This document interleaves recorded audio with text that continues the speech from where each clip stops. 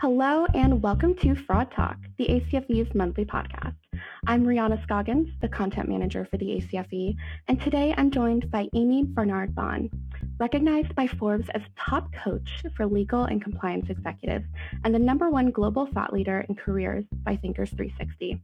Amii specializes in consulting for global companies on ethics and compliance and leveraging her expertise as a former Fortune 50 executive. Amii, thank you so much for being here today. Thanks so much for inviting me, Rihonna.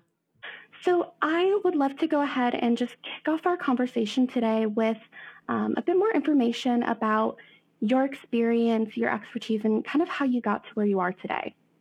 Sure. I started as a lawyer working in a litigation firm on employment issues, and then found that I really didn't like getting stuck with the facts. So I wanted to be in a position to be able to help make them. So I went into house and went into HR and did that for quite a period of time. Really enjoyed that and worked my way into ethics and compliance, including having the fraud investigations team reporting to me. So gained a huge appreciation for your field and our colleagues here at ACFE. And then went to start up several programs for compliance and ethics, one at McKesson, U.S. Pharmaceutical. So that was a really big and fun project. And then built compliance ethics program at a couple other companies for Allianz Insurance, and then became chief administrative officer of another organization and then CHRO of another organization. So kind of all roles that involve culture and tying things together so that you have the infrastructure to create a healthy, ethical workplace culture, as well as the behaviors, the incentivizing and punishing when you need to, the wrong behaviors. And now I'm an executive coach and a partner at Kaplan & Walker that specializes in compliance and ethics law. So I love the mix of helping individual compliance officers and heads of risk be successful, because it's a tough job. And I know we'll probably talk about some of that today. So I have a special spot in my heart for anyone who tries to do these roles, to do the right thing. And then also to help organizations on more of a systemic level through my law firm. So talking about experience and, what comes along with these kinds of roles, an unfortunate reality for a lot of fraud examiners is that, fraud's an uncomfortable topic. Companies often, they don't want to think about fraud. They don't want to think it can happen to them. They may, shy away from really necessary conversations that revolve risk, and that discomfort is only amplified when we're investigating potential frauds, right? Mm-hmm. How do we prepare ourselves for those difficult conversations, especially when it involves sensitive issues like fraud or misconduct? It's important. I think over the years, I've learned both as a deliverer and then as someone who sits in the C-suite and sees how other leaders react to bad news. And then now as a coach with neuroscience and getting feedback around how sometimes well-intentioned bad news deliverers are received. It's a tough mix. And that's why I did a deep dive on this research and have written a couple of articles. There's a journal piece coming out this summer. And it's around 6 steps to delivering bad news, because there is a way to prepare for it, to make it more likely that your listener will hear you, respond the way that you're hoping they will, and where you won't suffer the political backlash that can come with having a role like this. So to get to a little of the neuroscience, bad news impacts us as individuals 5 times more than good news. And so it's important to think about that. I'm sure you can think of an example in your own life where you've ruminated over something where it's like, why does that bother me when this great thing happened today? Right? I should be thinking about that. Well, our brains, unfortunately, are wired for risk, actually. It's the saber-toothed tiger thing. Our lizard brain is wired to just think about that one bad thing. Oh my God, why did that happen? How can that happen? How can I keep it from happening again, as opposed to the fabulous thing that happened that morning? So same thing happens in corporate. If we have bad news to deliver, we need to think about very carefully. If we have the luxury of time, if we don't, it's best to study this ahead of time and just exercise the muscle and get really good at it. Would it be helpful to walk through the steps? Yeah, for absolutely. people? Okay. So the first thing is to psychologically prepare your audience. And what I mean by that is you want to give people at least a beat to understand, like as a heads up, basically, that, hey, I'm about to tell you something that really isn't great, that you may not want to hear, and I need you to hear it. So you want to say something like, say you're walking into a one-on-one, or you've asked for 15 minutes on an executive's calendar because it's urgent. You just discovered something in an investigation, whatever it is. You want to say something like, hey, I wish I had better news. And then pause, and then give them a second to be like, they're literally preparing their mind to hear it. So that's super helpful so that people can be, you don't want to shock someone. When you shock someone, our brain actually freezes for like 1/27th of a second. Have you ever, when you hear of someone who's stopped dead in their tracks, or that's what it means. It's like you need to ease in. So that's the first step. The second step is when you have the luxury of time to rehearse confident delivery. You want to come across as credible, that you know what's happened, that you're sharing everything transparently that you know, and you're sharing what you don't know yet and what you're doing about it. So preparing and rehearsing confident delivery has been proven to increase how we come across to the recipients of bad news. Because the other tough part about the neuroscience on this is bad news deliverers have been found in experiments to be less trustworthy and unlikable, which is bad news to deliver to our audience here. But if they've ever felt that, I'm afraid it's true. And compliance officers and HR people and anyone who's in a role that can be really tough are all in the same boat with us, right? So rehearsing is the number 2 step. Number 3 is to be fully present and focused. You just mentioned something earlier that can come into play, is that we can avoid or want to not really fully lean into the bad news that we're delivering. That's not a good idea. We want to really show people that we care. The way that you can overcome that predisposition to people believing that you are unlikable or that you have bad intent is to remind them why you're there, remind them of your good intent, proactively convey that beneficial intent. Hey, you hired me to find this kind of stuff. Guess what? I found something.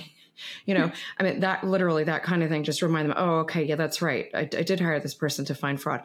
So literally, it sounds crazy, but just those basic things. And there are subtle ways to do it. You don't have to always hit people over the head with it. It's more of an art than a science, but that's important.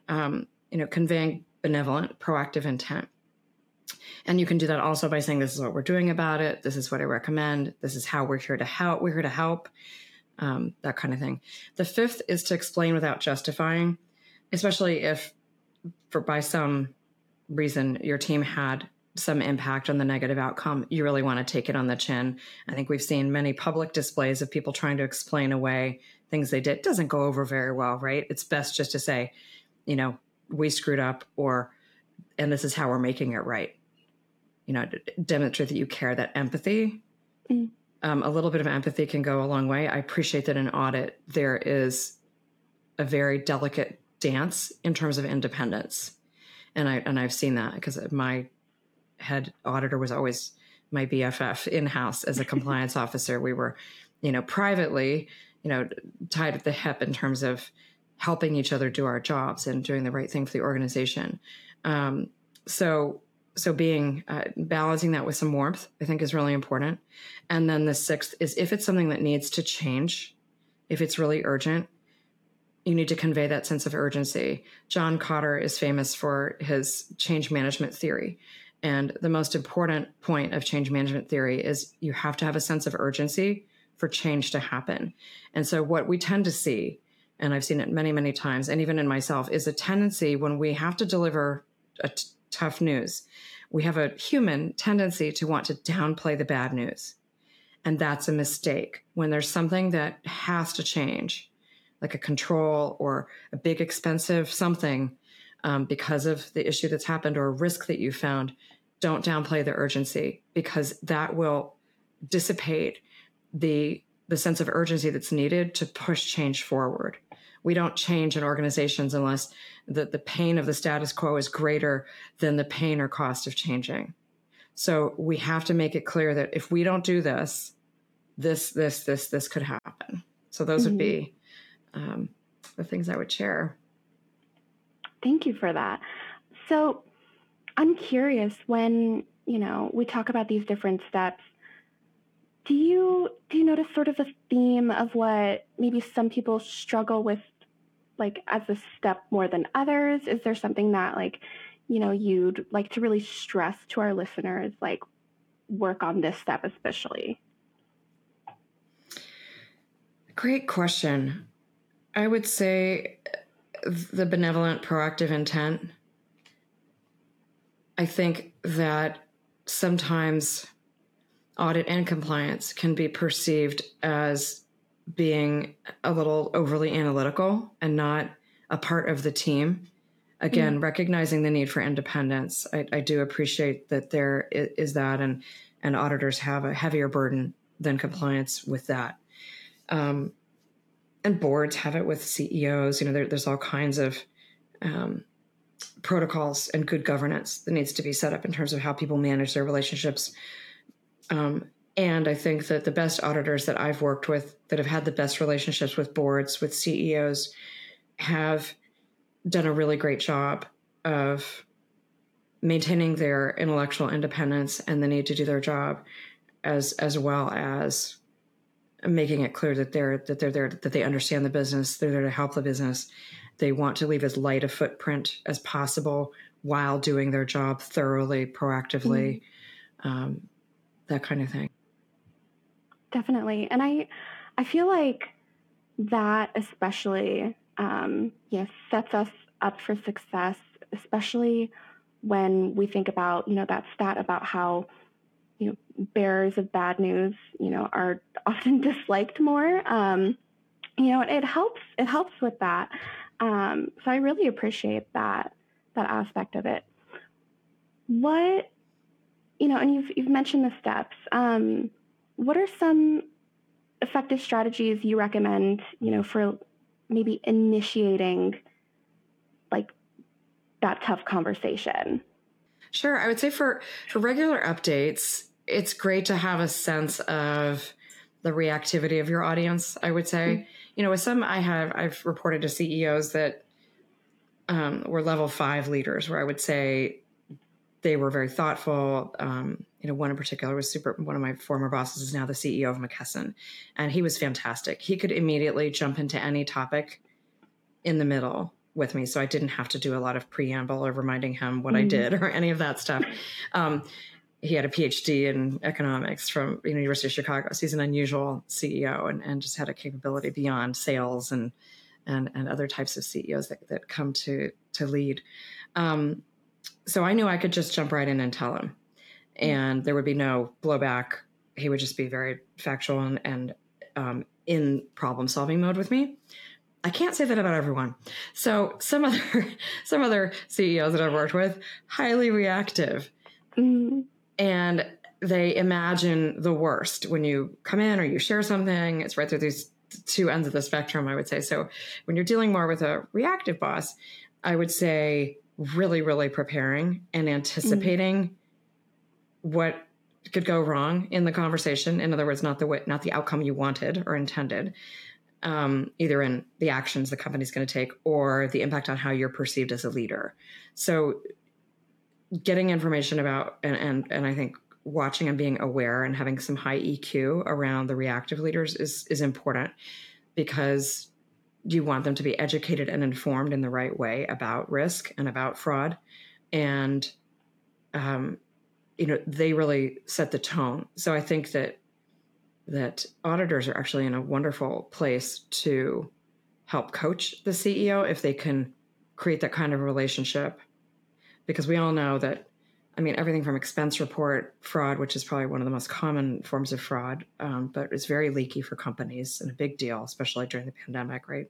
And then there's the big, really, really nasty ones, are third party issues, vendors, those kinds of things that can also be huge. So I would say preparation, knowing your audience, thinking through possible anticipated responses. If it's a really important communication that you have, I would literally probably do some scenario planning. I just did some with a coaching client last week, and we came up with 4 different scenarios And so when he was in the meeting with the CEO, he was able to pivot very easily, and he'd already gotten over his initial jitters around how am I going to deliver this. He'd gotten confidence and had some muscle memory in his body, literally, around being comfortable with the discomfort. Mm. And most of the time we avoid uncomfortable situations. And unfortunately, that includes practicing. But I can tell you, if anyone's ever had to practice for a speech or memorize some dialogue, you know you do better when, and you become more relaxed. And it's more like a discussion when you've practiced it. So I would say, again, if it's something super important, tough audience, I would get some bullet points together. I might even run it by a colleague, just, and then have them in your back pocket, memorize them until you feel really comfortable with how you're placing it. And it's what happened, why should I care?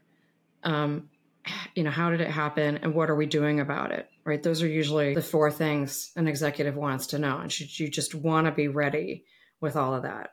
Definitely. I really appreciate that statement about getting comfortable with the discomfort, and that emphasis on practice. One thing that you mentioned, and I'd love to talk a bit more about, is you mentioned EQ and knowing your audience.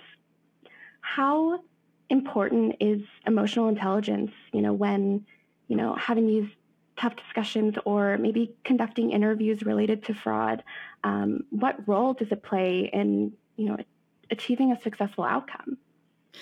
I think it can play a heavy role. When most of the time when I'm brought into coach, it's because of relationships. It's not because of someone's technical skill. I can't teach someone how to do X or Y, right? And then I'm coaching C-suite level anyway. So they've already, made the minimum requirements. And I've written about this a lot in some of my Harvard Business Review articles around, at a certain point, your skills don't matter anymore. People tend to over-index on skills, but at a certain point, it's all about your relationships. You've already made it to the skill level. Now it's, okay, can you relate to people? Do they want to work with you? Can you get outcomes from it? And so the EQ becomes exceptionally important past, I'd say, a senior director level. That's really what it's all about. And some people get cynical about that, like, oh, it's just who you know, that kind of thing. Yes, and we're social animals. We need to trust each other. We need to be able to work together. So it is what it is. So I think that when you choose a role, like a risk or compliance or an audit role, it automatically puts you on the other side of people. And that can be very, very challenging. And in fact, some of the social science research has actually found that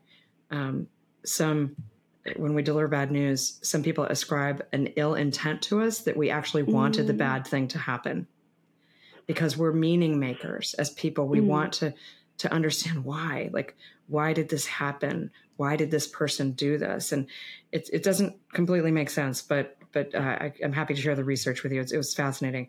So when we choose a life and a profession like compliance or risk or audit, that also actually gives people a pass at disliking us, because we chose a career that's unlikable. It's like we chose a career, we chose, our fate in a way. And I know, right? So this is why I write about it, because I think it's very, very important for our professions to understand this and have strategies to overcome that bias.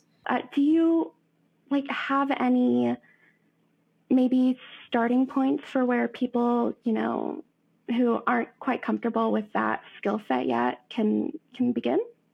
With EQ, in terms of getting better people, I'd always say know yourself first. And there are some wonderful, really reasonable assessments out there. DISC is one that's super common in terms of what's your personality type. And then understanding that everyone in the workplace is a different type, has different preferences, different motivations, different interests. I have a self-assessment on my site that may help people in that direction in terms of self-awareness, increasing your self-awareness around how you're perceived, doing a 360. If your HR department offers 360s for leaders, that's a wonderful thing to do with your team. If you're an audit leader, doing it with your team is a really good team experience, because frankly, they're difficult. You sometimes get feedback that's really hard to hear. and really critical to moving ahead and not having any blind spots. And if you do it as a team, you can support each other. You can say, oh, okay, I got this feedback that I come across kind of brusque. I'm going to work on that. Oh, I did too. Okay, let's work on that together. You can make it a team. I try to, that's something that makes something that's difficult news, right? And then it shows you care. It shows that you want to know how you're showing up to clients. And one quick step in this direction, if you don't have an HR support or 360, is to ask your key stakeholders, including your direct reports, including CEO, your board, whomever. You can ask them and do a self-check and just say, I'm really interested in partnering and being the best I can be at what I'm doing. What one thing could I do that would make me more effective in my work with you? And pause and listen. And you'll usually get, because you're being very specific about just one thing, and you're asking for it. So you're making it psychologically safe for the person to give you the feedback. You're creating that space that we talked about earlier in a different context. That's really important. And sometimes people say, oh, thanks for asking. Let me come back to you. And that's fine. And then just, bring it up again. But number one, that does two things. Number one, it shows you care. And so you already get huge brownie points just by asking. So simply by asking, you're bonding in the relationship. Number two, you're setting a great example for your organization. Everybody should be asking this, in my opinion. This is something I share all the time with people in terms of being aware of how you show up and not having derailers, not having blind spots, which can really kill your career the higher you go. And people may not tell you, or you may get it too late. That's sometimes what I see in my coaching too, and that's really a shame. I've been asked before, if I could give my younger self advice, what one thing would I say? And I would say getting better at giving and receiving difficult feedback would be the number one thing. And I tell my daughters who are now going to be entering the job market fairly soon, the same thing, because it's tough, but we have to just get over ourselves, because if we don't know something about how we're showing up, it's still out there. It's not like it's not there. It's like putting a paper bag over your head, right? It's not there. It is there. And so you'd rather know, because then you can do something about it. Frankly, I consider it risk assessing ourselves in terms of getting to know ourselves and, I have a bad temper, or I can be scared of delivering bad news. I can not react proactively to a performance issue. I delay too long, or I don't set proper boundaries. All these things we need to know about ourselves so that we can make better choices next time. I love that. I also think it kind of, further feeds into, we're creating a culture of, asking for that feedback, asking for, feedback we might not like. And then our organization gets a bit, better and better about having difficult conversations. So I really love how that, can feed into each other. Yeah, for me, this is all about walking the talk in every way. And so if we get good at speaking up and psychological safety for our own feedback, I personally believe that drives a better culture that can talk about risk in a really intelligent, thoughtful way, and so that it's a holistic, sustainable business, right? And it's not just about making money. It's not just about the numbers. Yeah, definitely. One thing that you mentioned earlier, and I'd love to kind of bring the conversation back around to, you talked about, knowing your audience, knowing, who you're talking to. So March is Women's History Month. And I would really love to get, your insight on, the role of gender in difficult conversations, in your experience, working with all of these different companies and people. How have you seen gender play a role in the dynamics of difficult conversations? It does play a role. And I'm going to start off just by saying it's not fair, what I'm about to say, and I get it. And there's some gender judo that women in senior roles need to do and be aware of. And sometimes society doesn't change as quickly as it should, right? We have some wonderful male allies out there. So I know they're listening and are supportive. And there's been more and more talk about this. So luckily, I think our current generation is growing up better equipped. The men are better equipped to help women watch where they might be being treated differently. But in general, leaders need to balance two things to be effective in the workplace. They need to balance approachability and assertiveness. And some combination of that makes really ultimately their brand, to really reduce it down to just two things. What we found with gender is that for men can lean into their assertiveness, and they don't have to be as approachable to be respected and liked even. With women, what we find is women need to lean more into approachability than assertiveness. If that balance is off and they lean too far into assertiveness, and we've seen this with several public figures, they can get hit with a likability penalty. So having that EQ and having that awareness can be important so that women don't get unfairly discriminated against or punished or not listened to in a conversation. And again, it's not fair, but it is the way that the genders have just evolved in most societies. And America is much better than many other organizations and cultures in which I've supported people. Gotten better. It's getting better. And there's always more work to do. And I would say, not every man or woman fits into a particular stereotype either.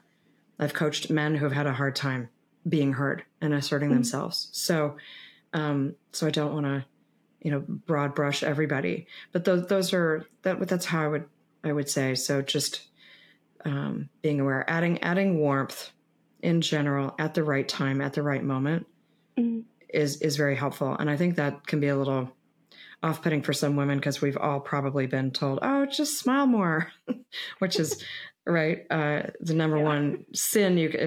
There's nothing that can, make you shoot from 0 to 100 more if someone says that.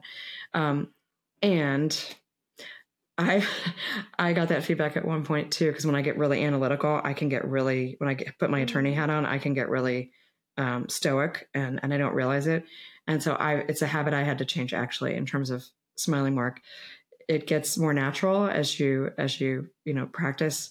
But I would say that there is something around what's otherwise a really annoying insult to say to smile more. That it's that approachability. So definitely. I really appreciate that that advice and that perspective that you have. So before we kind of wrap up our conversation, Amii, is there anything that you want to highlight? Any upcoming work that you're doing that you'd like to let our listeners know about? Sure, thank you. Well, they can go on my website and pick up a PDF of the 6 steps. I've outlined them there. I also have written for Compliance Week on the topic, and I have a journal article that's much more extended that's coming out in Leader to Leader, which is the Frances Hesselbein, University of Pittsburgh Leadership Journal. It'll be coming out this summer, and that has some actual case examples of these individual steps. I interviewed people from Afghanistan Army veterans to Wall Street bankers. And so I think that will be, my hope is that illustration will help us remember the concepts so that to make it easier for people to remember in the moment. So I'm doing that. And then just continuing with some compliance and ethics work, speaking at several of our compliance and ethics conferences and continuing to writing. I'm writing a piece right now for Harvard about layoffs and how to communicate them well. Because for me, it's all about balancing what needs to be said with empathy. And there's a lot of that going on right now. So those are some of the things I'm working on right now. Wonderful. Thank you. Yeah. Thank you, Amii, so much for being here today. I really appreciated our conversation. Yeah, me too. Thanks for inviting me. People are welcome to reach out and connect on LinkedIn. And I have a newsletter and hundreds of free resources. I keep a library on my website, so you can literally just go under resources and pick up pretty much anything I've ever written or spoken about. Perfect. And thank you for listening. You can find this podcast along with all other episodes of Fraud Talk on ACFE.com, Spotify, iTunes, or wherever you listen to your podcasts. This has been Rihonna Scoggins, signing off.